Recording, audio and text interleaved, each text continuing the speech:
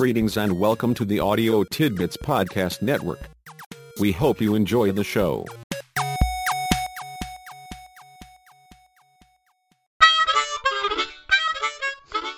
Welcome to the Leadership Shop Podcast. I'm James, your guide and the keeper of leadership tidbits selected just for you. Give this one a try. The road to success. No man ever wetted clay and then left it, as if there would be bricks by chance and fortune. Plutarch. One may assume that Plutarch intended this rhetorically, since it definitely isn't literally true. It's hard to say about wetting clay specifically. But starting a job and not finishing it is certainly not uncommon. The fact of the case is that it's business as usual for far too many folks.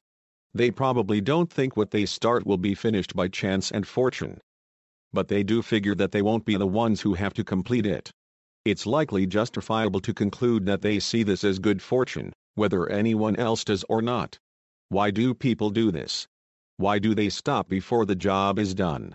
The famous Anon has been sitting on the answer. The road to success is dotted with many tempting parking places. That's it. They start with the best of intentions but soon discover that intentions are to accomplishments as a hearty appetite is to breakfast. However you like your omelet, someone still has to crack the eggs and grease the skillet. Newt Gingrich figured out the why of it. He said, "Perseverance is the hard work you do after you get tired of doing the hard work you already did." On the road to success, people get as far as perseverance, and then pull over and park. Perhaps they are too tired to continue, too bored to stay focused, or maybe just too trifling to take their responsibilities seriously. Whatever their excuse, they obdurately resist any suggestion that they should buckle down and take care of business. As Henry Ward Beecher expressed the principle, the difference between perseverance and obstinacy is that one comes from a strong will, and the other from a strong won't. And some people just won't. Sure, sometimes you come up against can't and can't wins. You don't have the knowledge, skills, or resources it takes to do what you want to do. At other times, though, won't is clearly in the driver's seat.